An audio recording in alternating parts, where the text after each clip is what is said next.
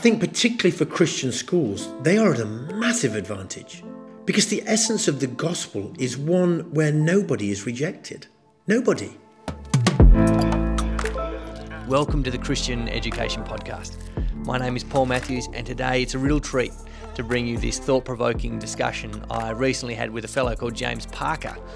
Now, I only got to spend a little bit of time with him, but he taught me a whole lot about celebrating courage and embracing individual differences and holding fast to God's truth. It's worth noting at the top here as well that this is probably the first episode of this podcast that will contain a content warning of some description. Not quite sure what to call it, but we discuss some pretty weighty matters in our conversation.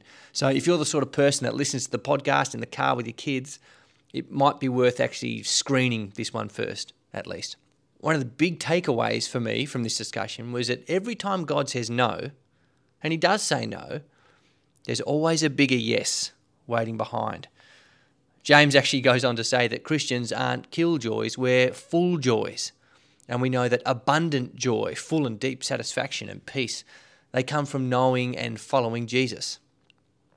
Now, I'll actually freely admit, when it comes to the area of sexual orientation and gender identity, there's a lot that I don't know. I do know enough, however, to know that these can be delicate and emotionally sensitive areas.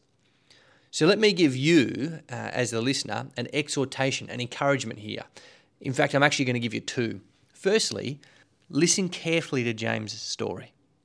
While he's very widely read and well-researched, he's come not primarily to share statistics, but to share a story. He shares of how he went from a man who was depressed and anxious to a man who's joyful and peaceful and content. No matter who you are or what you believe, that's a story worth celebrating. So I encourage you to listen carefully to his story. Secondly, if you have any further questions for James, or even some pushback that you want to give him, he's generously agreed to come back for a Q&A episode at a later date if there's demand for that sort of thing. So I've included a few contact details for myself in the show notes. Make sure you fire those questions through. As always, James and I prayed for you before we began recording. We prayed that no matter how you are involved in Christian education, that God would use you to bring joy and peace and fullness to your community.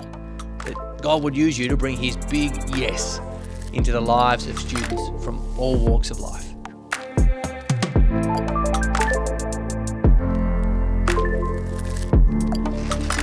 Well, James Parker, welcome to the Christian Education Podcast. Thank you very much. It's great to be here with you today, Paul. Now, am I right in thinking that you're from Western Australia? That's right, indeed. From the accent, I probably don't sound as though I am because I originate from the UK. But Western Australia has now been home for me for the past 10 years. And I say I'm a true blue Aussie, and I am. I've already got my burial plot, mate. So this is it.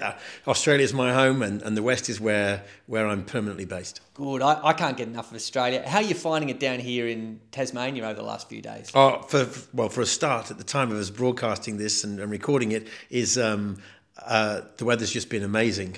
But I love the fact that you've got all four seasons here, whereas over in Western Australia, generally we've got winter and we've got summer, and very little in between. And I kind of miss that spring and autumn feel that is constantly throwing itself in different ways that you hear in Tasmania. So I love it down in Tassie. Yeah, as I said, I cannot get enough of this place. I love it. Now, you are known to me. You're known to many people, actually. You've got a large public profile. But for those who are tuning into this discussion who don't know your background, could you give us perhaps a Cook's tour, a 30,000-foot flyover of who you are and what you're doing at the moment? Absolutely. Well, first and foremost, I am a child of God. And I say that because for much of my life, I didn't know that. I really didn't. And some of my core issues was a profound sense of self-hatred and self-rejection.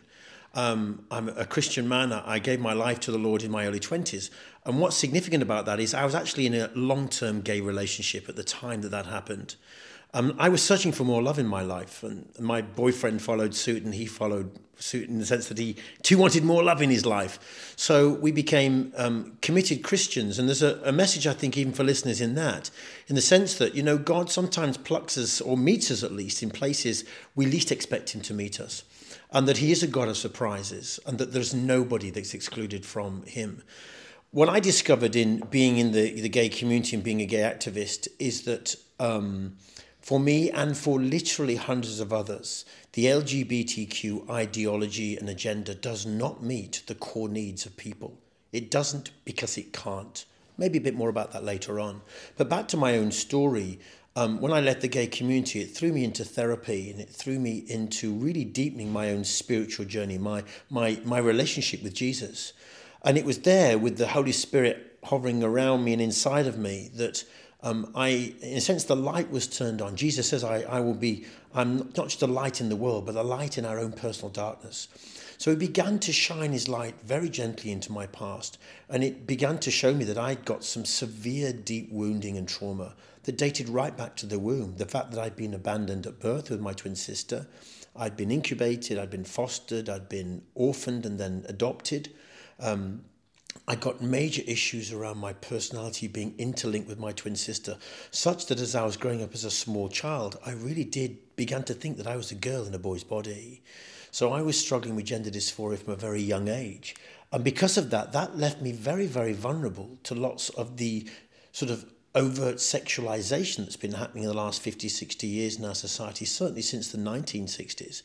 And I ended up being sexually abused, being exposed to pornography, and all of this before puberty. So post-puberty, I began to have a drink problem. I was looking for any way and every way to try and quell and to calm the storm, the raging storm that was going on within me. I ended up being the first guy to come out at school, the first guy to come out at university. But as I say, the story doesn't end there. I met with Christ while in the midst of the gay community, stepped aside from that. I ended up dating women and coming in touch with my what I believe was my true male self that was there all along in the seed that God sowed in the first place. It led me to get married. I ended up becoming a dad. And so talking to people in link with education is particularly relevant to me today because I've got a 13-year-old, 14-year-old who's, sort of struggling like crazy in the midst of this whole issue of sexuality, gender and identity. And interestingly, even though I've been doing this work for years now, it's only recently that my 13-year-old came up to me and said, "Dad, I've never understood what you do." And I said, "Well, darling, sometimes I don't understand what I do either." But she said, "But I'm beginning to realise how relevant all the things you do and say are to my friends and to my generation now." One of the things I love about your story, James, is it's a story of abundance. So what you've done is subvert the common narrative. If I have to become a Christian, if that's really the right thing for me to do, what I need to do is I need to give up this thing and I need to give up that thing and I need to move away from these people and this hobby has to go. People often view that as a subtraction story. I go to Christ and I get Christ, yes, but I get way less. And one thing that rings true from your testimony is that you said you get more love. And that's the one thing that we all want. It's the one thing we need, actually, isn't it? That's right. And you said, actually, coming to Christ, it wasn't a matter of having to cast aside all these things that I held so dearly. You're saying you actually got that thing that you wanted so dearly in abundance. You got more of it. I got more of it, and I got it in the way that was healthier for me. I mean, and this is I guess the challenge of the journey with Christ for us today is that God isn't the God of no. God is the God of this big, massive yes. And particularly around sex and sexuality. And I mean, I say to teenagers in schools, I said, this is a really horrible thought, but every one of you is here today because of sperm and eggs. I said, that's where you started. And they go, "Bleh." I'm like, but it's true. And they realise, yes, that's my own genesis, certainly from my humanity perspective. And so therefore what happens is with God, nothing is hidden from him. And wherever God asks us or wherever he says a no, it's because there's a greater yes. And I'll say this as well. That's one of the lessons I learned in parenting. Whenever I say to my daughter or to any child, if I have to say no to you, you must come back to me and say, well, what is the greater yes? And therefore, when they understand that I'm saying no to something now, it's because, of course, I want a greater yes for them. I'm not trying to be a killjoy. I'm trying to be a full joy in the time to come. Don't burn your bridges now, particularly around relationships and about your identity, that in some way or other is going to crucify or cripple you in the future. And we're seeing that now very clearly in the whole transgender story, which we might get onto a bit later. So you are dealing in this area of sexual orientation and gender identity, which at this point in time is a huge discussion that our culture is having. You seem to be bringing a relatively unique voice, but given that we're a production here that deals with education, what input do you have then into the field of education? What relevance does your story and your message at the moment have to schools and families who are interested in education? I'll tell you what relevance my story and the many people whom I walk alongside and others who walk alongside me. We offer a support network very deliberately across Australia. We're linked in with 50 other countries across the world. And the difference in our narrative is that we give full choice. At the moment, what's happening through mainstream media and through politics and just about every other single field, including health, psychology, psychiatry, psychotherapy, is they're saying that there is only one way. If you experience same-sex attraction of any type, or if you are questioning of your gender dysphoric, in other words, this is a lived reality for some people. And we're being told, well, we need to go with people's feelings. Well, the very thing I want to say is, yes, we have to acknowledge what people feel. But does everything we feel mean that it's legitimate, that it's okay, that it's good for us, that it's good for our neighbour, that it's good for society? And what we've come to understand, many of us who've dared to look beneath the surface and particularly beyond the LGBTQIAAP plus 2S narrative and their ideology and their so-called theology, is that there's a whole another side of a story that our young people are not hearing. And yet 24/7, they're being hit with all sorts of different stories and things, whether it's be in music or through YouTube videos or whether it's just through Netflix and everything else. They're being flooded with all this messaging, and it's only a one-way street messaging around sexuality, gender and identity. And the likes of myself and others are saying there is a lot more to this topic. And if our young people aren't fully informed, which is what education is about, giving them the best education, they can't make the healthiest decisions that they will need to make to be able to live as abundant and full a life as God has designed them to live. And if they don't believe in God, people who are Christians would want them to live whether they believe in God or not. One of the most helpful things you've said so far, I think, is actually taking it one step back from the question of sexuality and gender and looking at a broader paradigm shift that's perhaps taken place in the West over the last couple of years, where we need to think about the question, is everything I feel good? Are all my wants good for me? And that's something that perhaps 50, 60 years ago, there would be no, of course not. And that would be, you take a cross-section of different races and religion and ages, and it's very well accepted that whether we're talking sex, whether we're talking consumerism, whether we're talking any number of things, our desires are not necessarily what is good for us. There exists a category of thing which we desire, but we push away, or we train ourselves to desire something else because we know that something else is actually good for us, and it's perhaps a lost art. I think it is. I mean, very, very simply put, I cannot see a time in history, and I love anthropology and all that stuff, and just I can't see a time in history when change hasn't happened as rapidly as it's happening now, such that many people want to get lost in social media or just another movie, or they want to just bury their head in the sand or hope somehow this stuff won't affect them, their kids or their family home, or indeed their school. But this stuff does affect everybody. But there's been 3 key stages that we've moved through, certainly since the end of World War II. We've gone from a place of modernism, where in a sense we've come to a place we've realised there's something called science, there's something called reason, there's something called facts, and that we can be educated and illuminated through those things. But then we moved to a place of postmodernism. And that said, well, I've got my truth and you've got your truth. So in some ways we've moved away from what is an absolute truth. And then postmodernism turns around and says, well, I don't really care what your truth is or my truth is. This is what I feel. And therefore, this is what will dictate my life. And one of the things it's really easy to do as a teacher, as an educator, and even as a parent, is to overestimate the influence you have and to underestimate the influence of technology. In a school that I've worked at previously, I got a bunch of Year 10s to pull up their phones and show me their usage reports. And of course, some of these Year 10s were on things like TikTok 6 to 8 hours a day.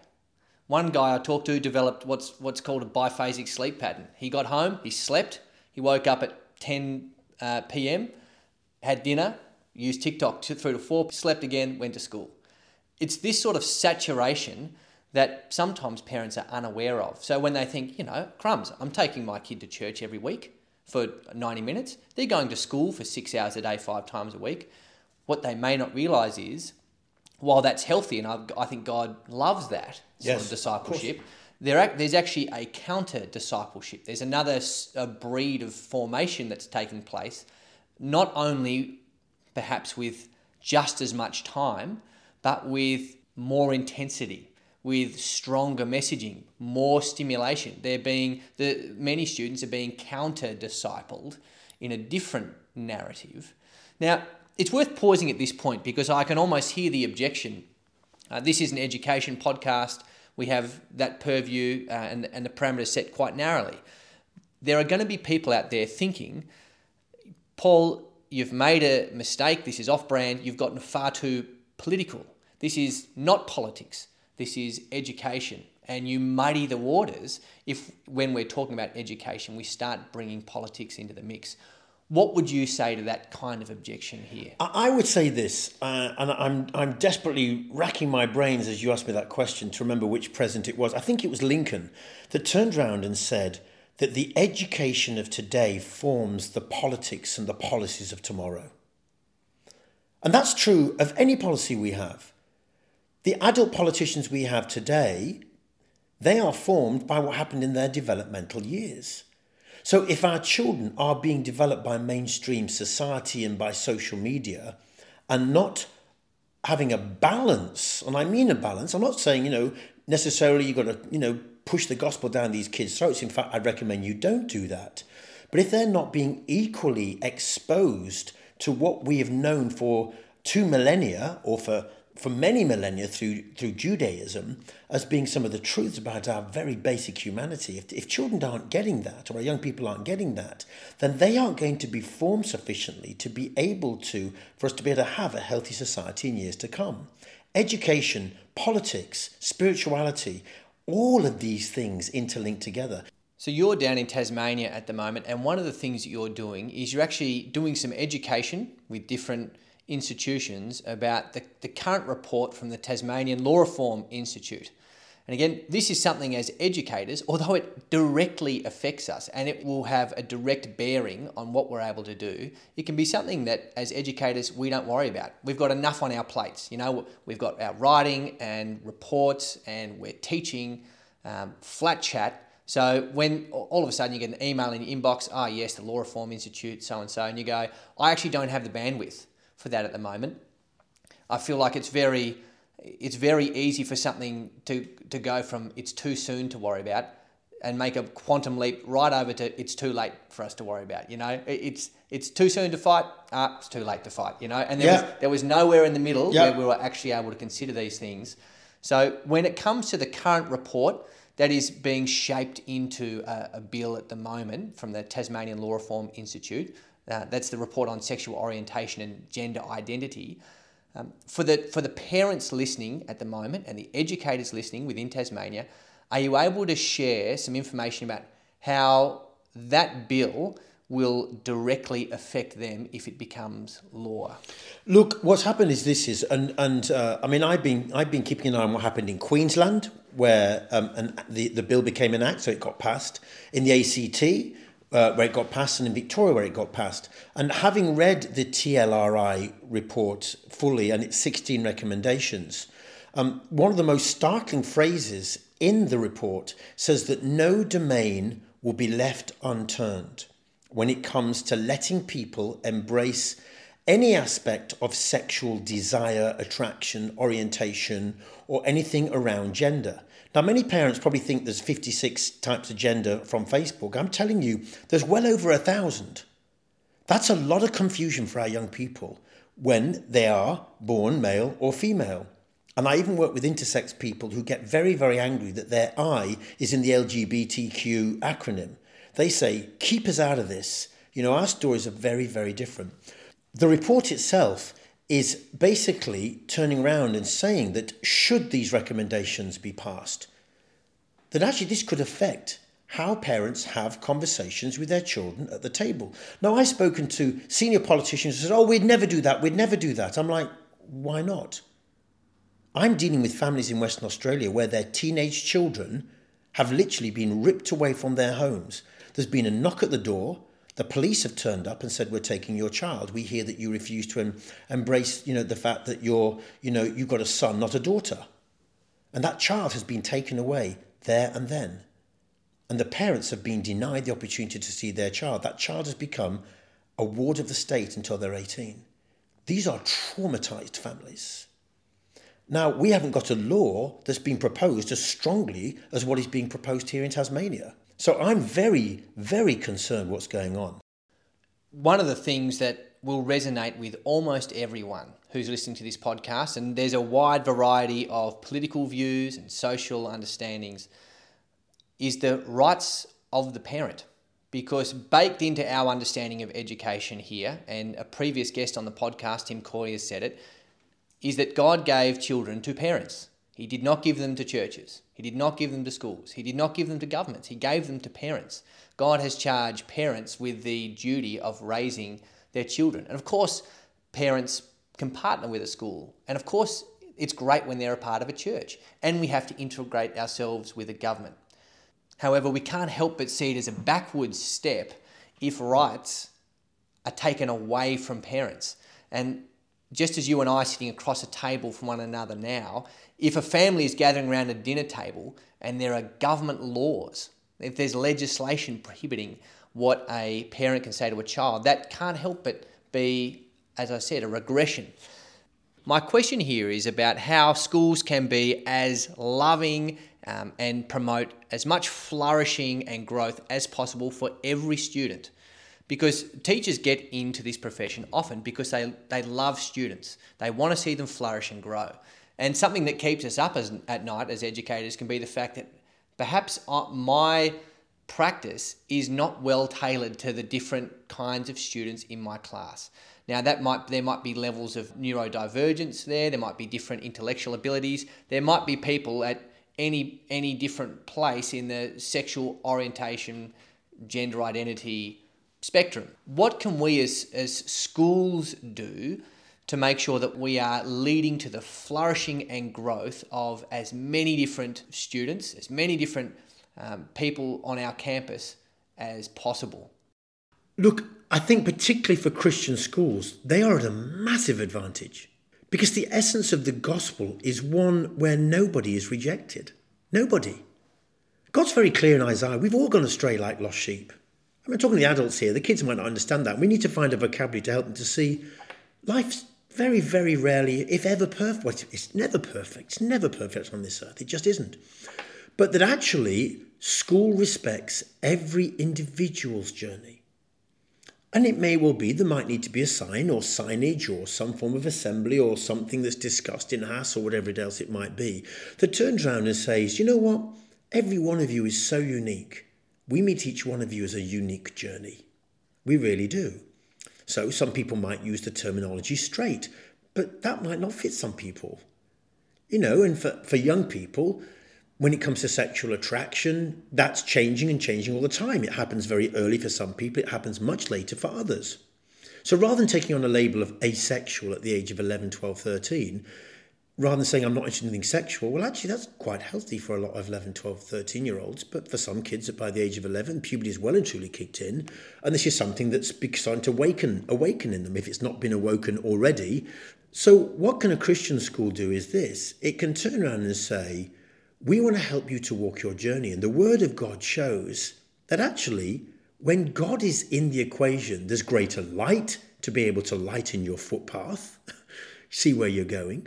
That if some of your pathways feel a bit wonky or a bit crooked, well, God's really good at straightening some of those out. He may not do them the way you want to or perfectly, but we ask you to keep turning your gaze back towards Him. because he absolutely loves you. That's what the cross was about. Jesus died for everybody, not just for some people. You know, our schools in some way need to be able to reflect the fact that they are a hospital for sinners, as the church should be, that our schools aren't about just trying to be a hotel for saints, as I always say. You know, and in every saint, there's a sinful past, you know, and in every sinner, there's often a yearning to become a saint. Now, that might look different, and it will look different for every child. But can we as schools do is to at least enter into this conversation and actually have to learn to take a hold of Jesus' hand as well in the midst of this, and to trust him with a lot of the questions that might be very challenging for us to answer. And sometimes we have to say, I don't know, but let's go and find out together. As you mentioned just very briefly then, you know, there was a teacher in my own school, you know, during a time when I was being sexually abused, often on a weekly basis, sometimes twice a week. And I didn't have a vocabulary to speak about this at the age of 8, 9, 10, 11 when this was happening to me. But there was one teacher at school who I think he recognised that there was an inner pain and a questioning within me. And there was a deep inner pain and a deep questioning within me. And he would hold my gaze, he'd give me his attention. And he'd smile, and sometimes be half a smile, but it's almost as though he made a beeline to make sure that whenever he passed me, he saw me and recognised me and smiled. And I can tell you this, is that man's smile kept me alive and vibrant. And I believed there was still good in the world in the midst of all that was happening to me. I was fearful of talking to my parents. And, you know, one of the things I do now is I've made really, really sure that there's nothing that's off limits in conversations with my daughter. I keep saying to her, you are in trouble for nothing. You know, and again, if I say no, there's greater yes. I said there's no such thing as failure in this world. Everything is a learning opportunity. So let's bring it all into the light and not be scared of talking about it. You know, and I'll be honest with you, sometimes I'm quite surprised what she shares with me. And I don't expect her to share everything. I don't need to know everything that's happening in my 13-year-old's life. But I need to be sufficiently present and aware of the fact that this is a young soul that's growing up in a world that promises her that everything's going to be fine and wonderful. But I've seen many people whose life journeys, particularly in high school, have really, really gone from wreck to ruin. What you've said there is really good news for Christian teachers. As I said, we feel, and this goes for teachers more broadly, the pressures of time perhaps more distinctly than ever before. There's a lot to do. And when it comes to then understanding sexual orientation and gender identity, when it comes to getting across legislation, many times we're starting to investigate a worldview that is alien to our own, that it is actually quite confusing and quite complex. And while that's also complex, I think what you're saying here, James, is that the path towards accepting all students, loving all students, is actually quite simple.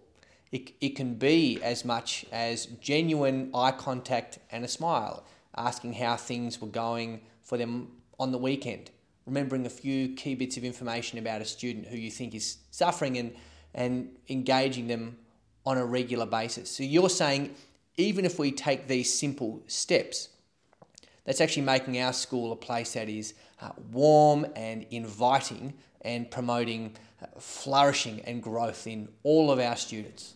That's right, absolutely. I mean, you know, as I mentioned earlier, I came out in high school. I was the first guy to come out in high school. Nobody'd ever done it before.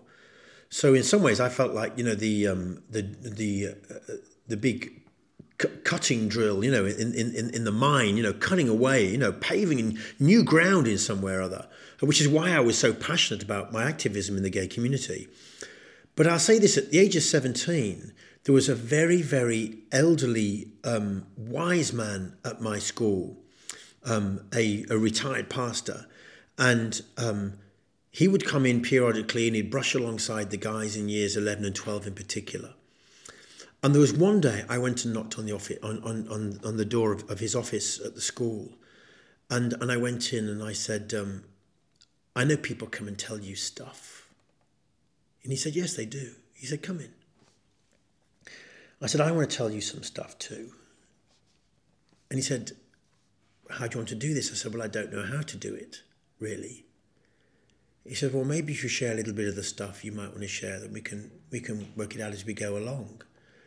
And he gave me permission just to sit there within the confines of these four walls where it was very private. There was me and him. And I opened my mouth and I didn't shut it for about an hour. And I told him my struggles with pornography. I told him my struggles with same-sex attraction. I told him that I thought I was a woman inside. I told him that I'd been raped twice. I didn't use the word rape. I said I'd actually, been sexual with these two older men.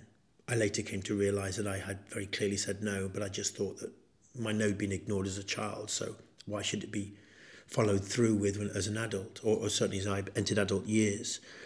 But all I can say is that man was there for me at the age of 17, and I poured out my heart to him.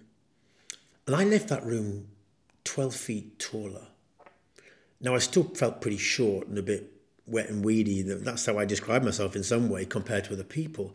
But nevertheless, that was another injection of somebody in the school setting that actually, I think, saved my life another time round.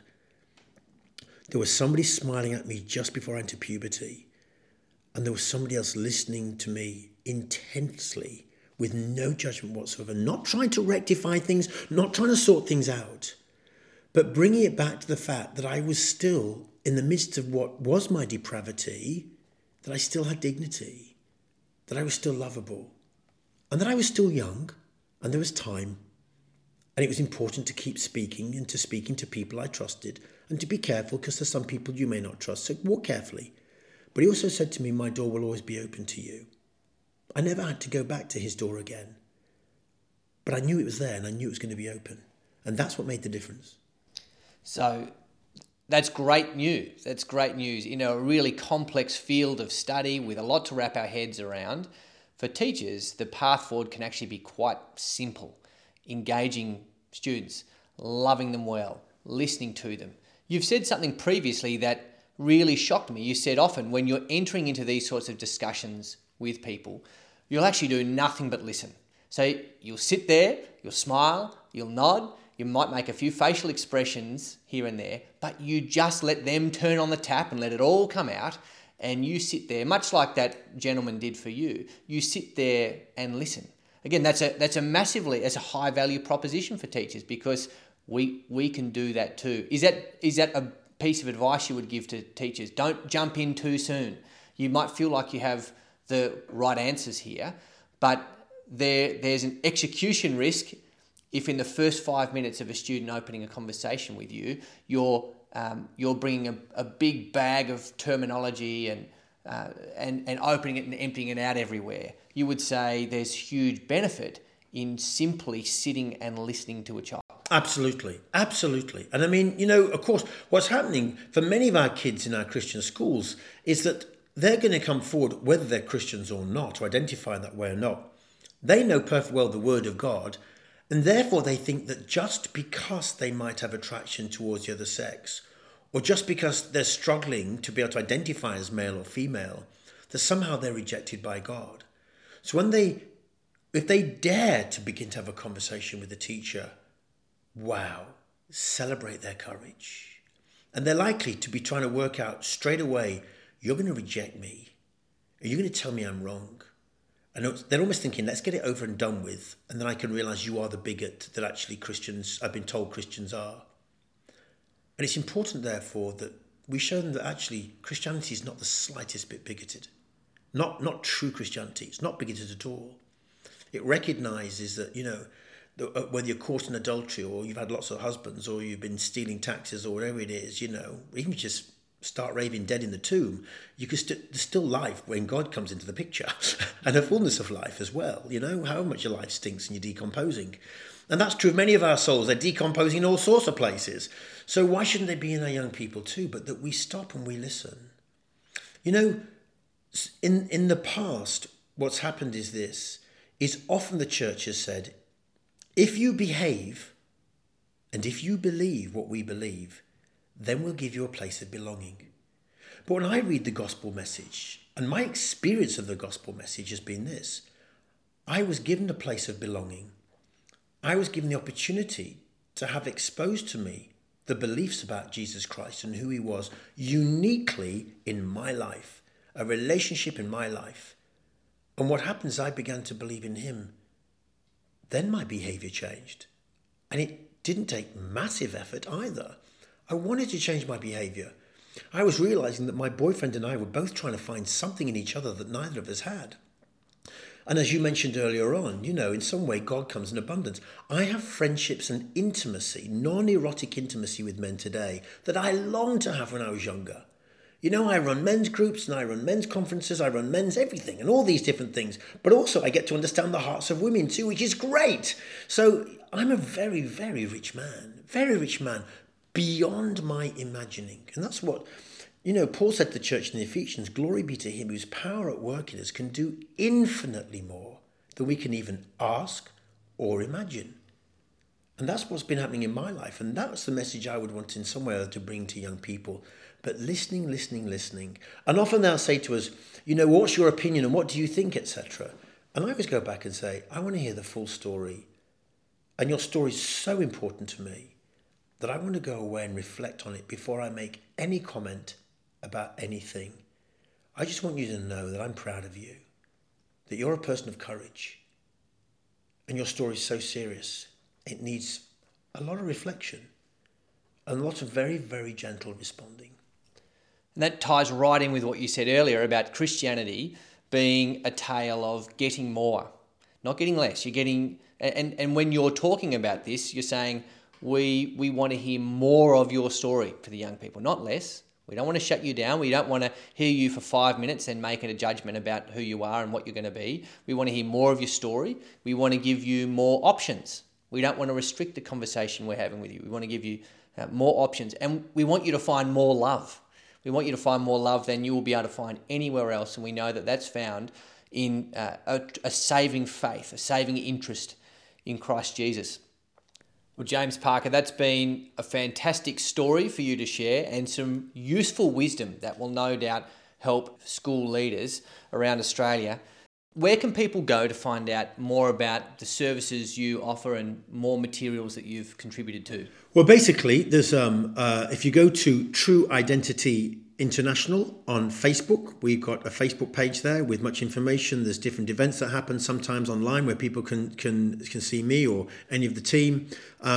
We are actually building up a number of videos also on our YouTube channel at present, but Facebook and YouTube are the two key places to go to.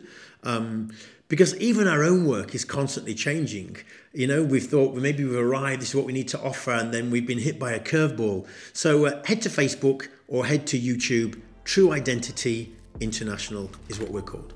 Thank you so much for your time. It's been a pleasure talking to you, and God bless you as you continue with your ministry. Thank you very much indeed. God bless you too.